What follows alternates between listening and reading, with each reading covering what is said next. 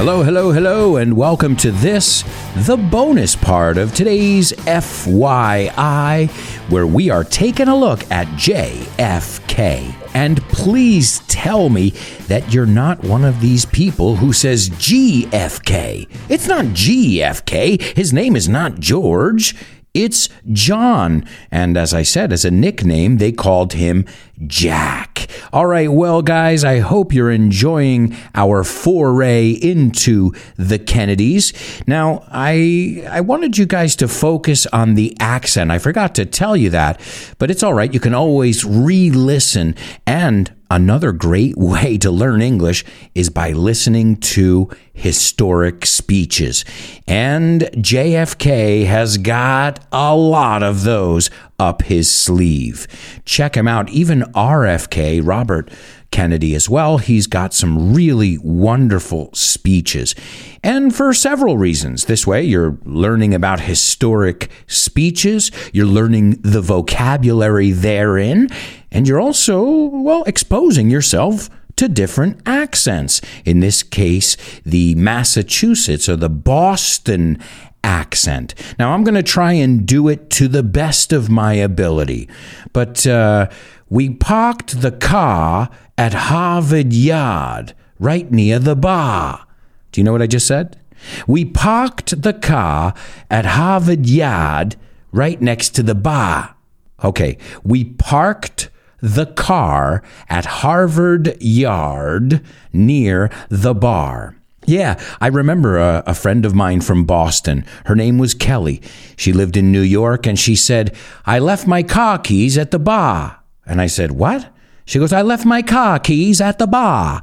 And I'm like, bar. And she says, no, the bar where we were drinking. And I said, oh, gotcha.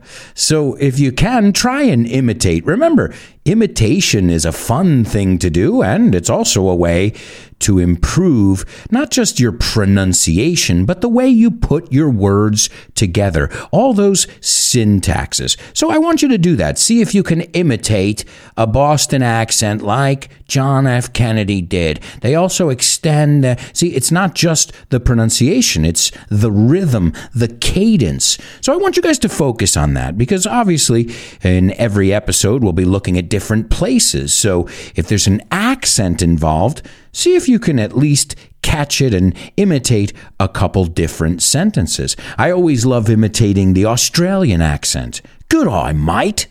What? Good eye, mate. What? Good eye, mate? Yeah, that's how they say good day, mate. Good eye, mate. So for me, imitation has always been a game, but for a language learner, it's survival. It's making people think that you speak better English than you do. And I've seen that before. I had students at a huge phone company, and one student had a huge, her level was, let's say, 5.5 on a scale of 1 to 10. Something like that, somewhere in the middle, right? I don't remember exactly. And there were students who blew her out of the water as far as, vocabulary, that kind of stuff. To blow out of the water means dar mil vueltas. But nobody beat her when it came to pronunciation. En cuanto se referiría a la pronunciación, esta tía lo ganó. And she was the most convincing. I loved listening to her speak English. And I remember telling her, I said, I'm not hitting on you, no te estoy tirando los tejos, but you really do speak beautiful English. So remember, it's about imitation. All right, well, let's take a look at some fascinating facts about JFK, the man, the myth, the legend. Did you know he was an animal lover? Oh, yeah, he loved animals. His White House was a bit of a zoo. Un zoo, we say in English. And he had quite a few animals living at 1600 Pennsylvania Avenue. 1600 Pennsylvania Avenue, for those who don't know, is the address of the White House. So let's see what kind of animals Kennedy kept in the White House. He had 5 horses. Yeah, you heard me correctly. 2 parakeets, 2 hamsters, a cat, a rabbit, and 5 dogs. including a mutt. If you remember from our dog episode, a mutt es un perro que tiene muchas razas, named Pushinka. And I know what you're thinking. That's a Russian name, isn't it? Pushinka. Well, that's because it was a gift from Nikita Khrushchev. Pushinka was the daughter of Strelka. And who is Strelka? Well, if you like the space race, then you'll remember that Strelka was one of the first dogs in space. So pretty cool collection of pets over there in the White House. As I said earlier, he was an avid cigar smoker. So how many cigars do you think Kennedy smoked a day? Take a guess. Go ahead. Hazard a guess. Otra forma de decir adivinar. Did you say 3? Higher. Yeah, he smoked 4 to 5 cigars a day. And be careful, cigarettes, cigarrillos, cigars, puros. And he loved his fine cigars. He loved Cuban cigars. Is anybody seeing a problem here? He loved Cuban cigars. However, he placed an embargo on Cuban products in the United States. Well, how did that work out? Well, as you guys know, he was involved in the Cuban Missile Crisis, but it was in 1962, in February, when he asked his press secretary, a guy named Pierre Salinger, to help him acquire a large supply of Cuban cigars. And he didn't only want a large supply of Cuban cigars, but he wanted them yesterday. And he asked him, well, how many do you need? And Kennedy responded, about 1,000 Petite Upmans. That's the brand, Petite Upmans. And he said, and I want them tomorrow morning. And so everybody said, wait a second. He said, but when Kennedy or any president says, I want this and I want it now, there's a bunch of people who start moving to make that happen. Now, what happened? This is the funniest part here. The next day, he signed that embargo. So Cuban cigars became illegal from one day to the next day. But Kennedy made sure he got his stash before he signed that document. As I said, the guy was pretty bright. And aside from being a heavy smoker, alguien que fuma mucho is a heavy smoker. Alguien que bebe mucho, a heavy drinker. Y alguien que bebe mucho, que pesa mucho, a heavy, heavy drinker. Okay, that wasn't that funny. But he was hooked on pills. Now, remember how I told you guys I have to learn at least a few things in each episode? Because obviously it's my curiosity that this show quells as well. And to quell is like satisfacer. He was hooked on pills. And I guess it makes sense because, as I said before, he struggled with, luchó con, Addison's disease. And the way he was able to deal with the pain that he was suffering was amphetamines. Now, at that time in history, nobody really knew the adverse effects or the side effects of amphetamines. So it was fairly common for people to be popping pills. But both him and his lovely wife, Jackie, were both dependent on amphetamines by the time he became president. So that's pretty crazy. Oh, and it's a little bit off topic, but if you haven't seen it, there's a documentary called Dope Sick. It is mind-blowing. It has to do with pill popping and getting addicted to pills. But who knew? I didn't know Kennedy was addicted to pills. And if the president was, and his wife, well, I imagine many other people were hooked as well. Remember, we say addicted to or hooked on. Another thing JFK was hooked on was the ladies. Oh, yeah. He was a ladies' man. Well, he was good looking, right? He was charismatic, and he was a powerful guy, the most powerful guy in the world. So you mix all that together, and you get a dangerous cocktail. And it was no secret. Everybody knew that JFK had several affairs during his marriage to Jackie Kennedy, who, by the way, I mean, you couldn't get more beautiful than that. And not just beautiful, smart. She was herself a symbol. And some would say, at times, she even upstaged Kennedy. Quitarle protagonismo. I mean, have you seen this woman? I mean, she is iconic. And we could do an episode on her as well. Remember, she wasn't a nobody when they met. No era un don nadie. Her family was very, very wealthy as well. So Jackie Kennedy, Onassis, well, now you guys know Beauvoir, Onassis, her name has changed quite a bit. And she's a New York lover.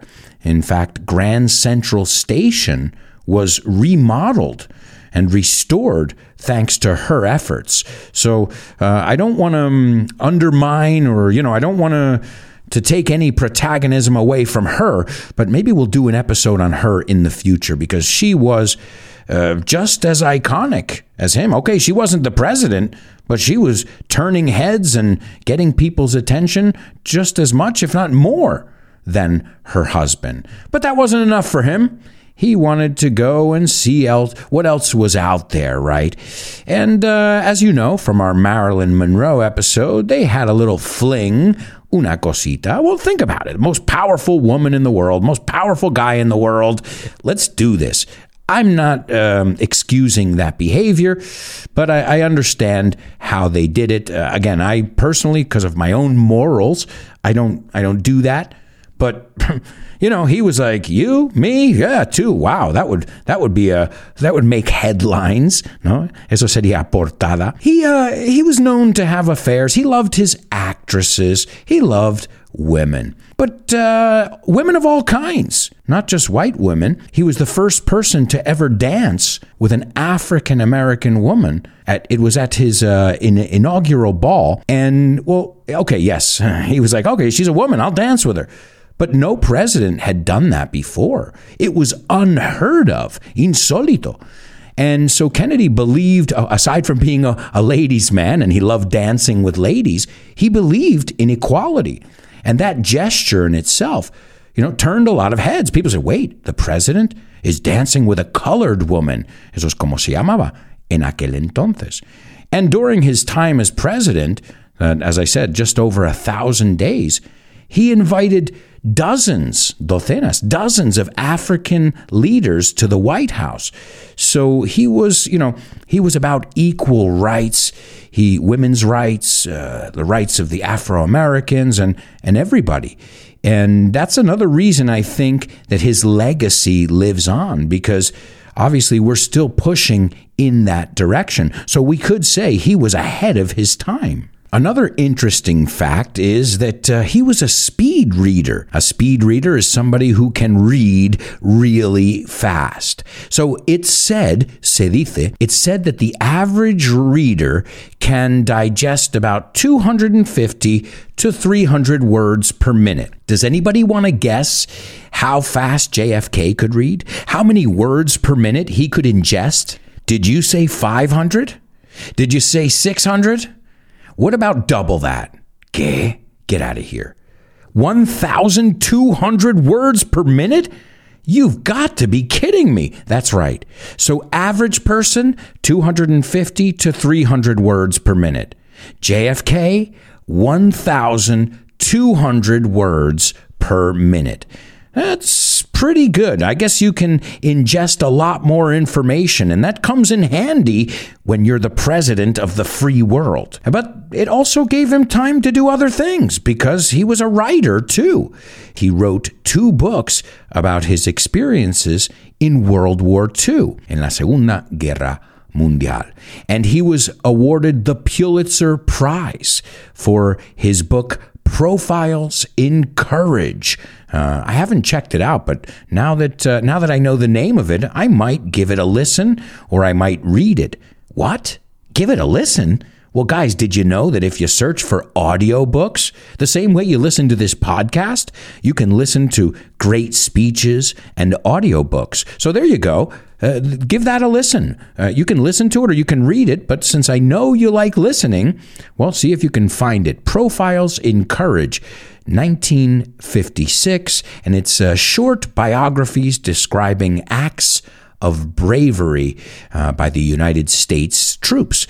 And obviously, it's autobiographical. And he wrote the book while he was recovering from a difficult surgical operation on his back. As I told you, he had chronic back problems. So there he was again, bedridden. Tenía que estar tumbado en una cama, and he wrote a book. I think, again, the lesson we can take from Kennedy is adversity is our friend. Bring it on. A mí no me asusta. Bring it on es que venga. It's a very native way to express that. So imagine that. A president who won a Purple Heart, a Pulitzer Prize, and I think the hearts and minds of the people, and not just the people of the United States. And he loved the arts as well, not just writing.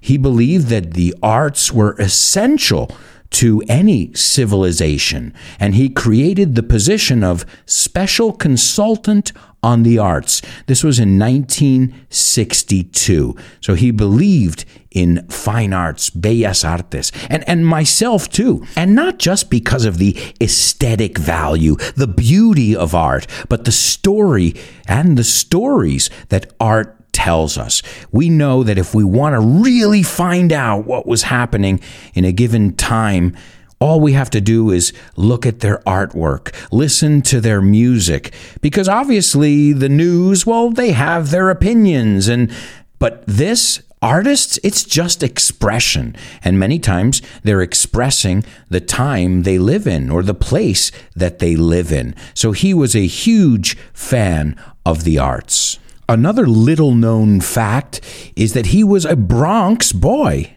What? A Bronx boy? JFK? Well, yeah, he spent his middle school years in the Bronx. Even though he went to private school in Connecticut and was born in Massachusetts, he spent some time in the Bronx. I thought that was really, really cool. Middle school, in case you don't know, it's right before high school. So that would be 7th and 8th grade. I don't know what the equivalent would be in Spanish. So there it is. He's got his book smarts.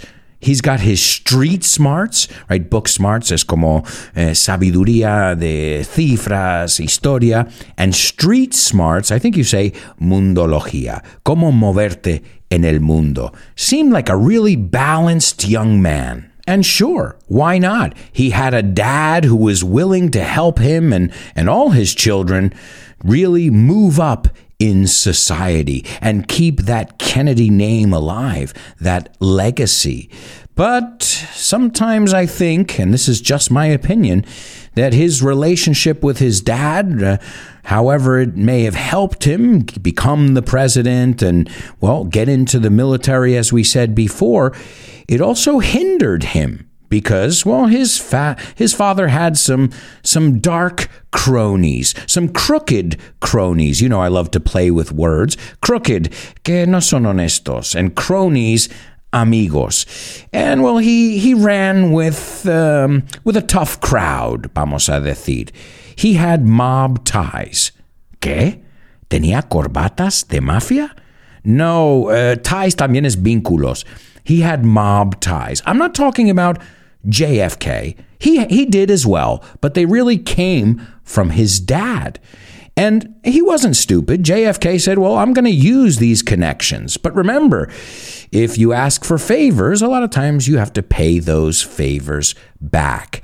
And, well, Kennedy, if you just look at his group of friends, he was friends with Frank Sinatra. In fact, Frank Sinatra was having trouble. All right, you can say having difficulty, but es mucho más común decir he was having trouble getting United Artists, which is a production company, to greenlight a novel, The Manchurian Candidate. Well, a novel which was going to be a movie. And to green light, como puedes imaginarte, es darle la luz verde. So they didn't want to make it. The studio didn't want to make it because it was too controversial. You can also say polemic, pero solemos decir controversial. But Sinatra persuaded Kennedy. To persuade is to convince. He talked him into it and said, listen, Kennedy, they don't want to make this movie. I really want to get this movie made. Maybe you can help me out. And he used his connections to get the movie made. Can you believe that? Yeah. Hello, United Artists? Yeah, this is the President of the United States, Mr. John F. Kennedy. Yeah, I'm calling on behalf of my friend Frank Sinatra. He said you don't want to make his movie. Is there a specific reason? And they knew that that meant make the movie, not just because he was the president, but because his father was who he was. And, Joseph Kennedy, his father, very successful, but as I said, crooked. His business was making money. During Prohibition, he was smuggling whiskey, and to smuggle is to bring in illegally. So, of course, they used those mob ties later on. And as we look at the conspiracies in a little bit, we'll see that the mafia had a motive. I think you say, what is the word you say in Spanish? A motive is a reason to commit the crime. So as much as he was a likable, charismatic guy, he also made a lot of enemies. He even shared a mistress, un amante, with Chicago mafia boss Sam Giancana. That's not, there are a lot of fish in the sea. You don't want to date a mafia boss's girl. You know what I'm saying?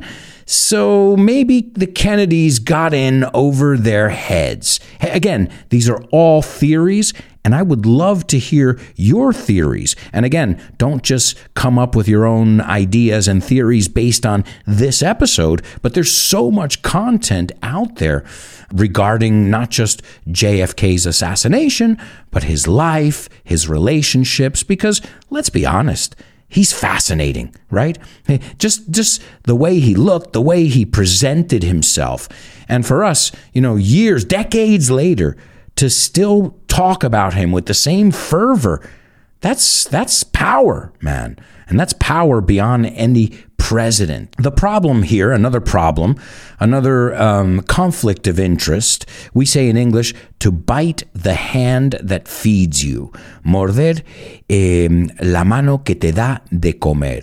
Well, Robert Kennedy became Attorney General under JFK. And he went to war. And not with a nation, no. He went to war with organized crime. And JFK, his brother, the president, backed him up. Now, what's the only problem here? Remember we just said to bite the hand that feeds? If their money and their influence got you there, you shouldn't really turn against them. Now, these guys were just being honest politicians. But that's not the way it works, as we've realized.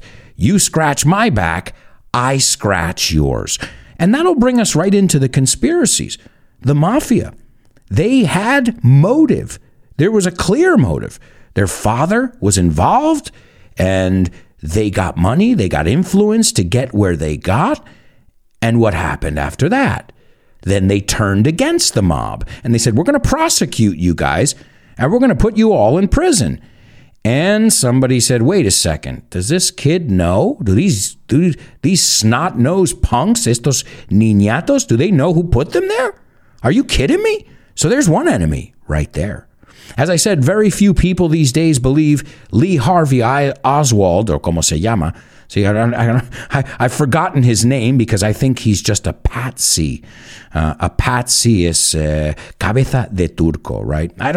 Okay, he may have been involved in some way, but remember, he was killed on live TV by Jack Ruby. So dead man can't talk. So some people wanted him quiet. And let's be honest, whatever you think the conspiracy may be, I think we live in a world now where the official story sounds more like a conspiracy than the other versions. And that's why it's very dangerous to call these conspiracy theories. Okay, a conspiracy theory is that a bullet bounced 7 times and turned and changed direction 7 times in a man's body. That sounds more like a conspiracy. And you can find out that he had a lot of enemies. The FBI, the CIA, as we call them, the alphabet institutions, ¿no? Porque son letras del alfabeto. So he had a lot of enemies. Some people say that he wasn't strict enough. With the Vietnam War, which was going on, with the Cuban Missile Crisis, and they said, we've got to get rid of this guy, deshacernos de él. And even the autopsy, there are just so many unanswered questions, so many anomalies, so many things. Like, the Warren Commission, those were the people who were commissioned, who were put together to come up with the report, the final report. And as I said, that report sounds totally improbable.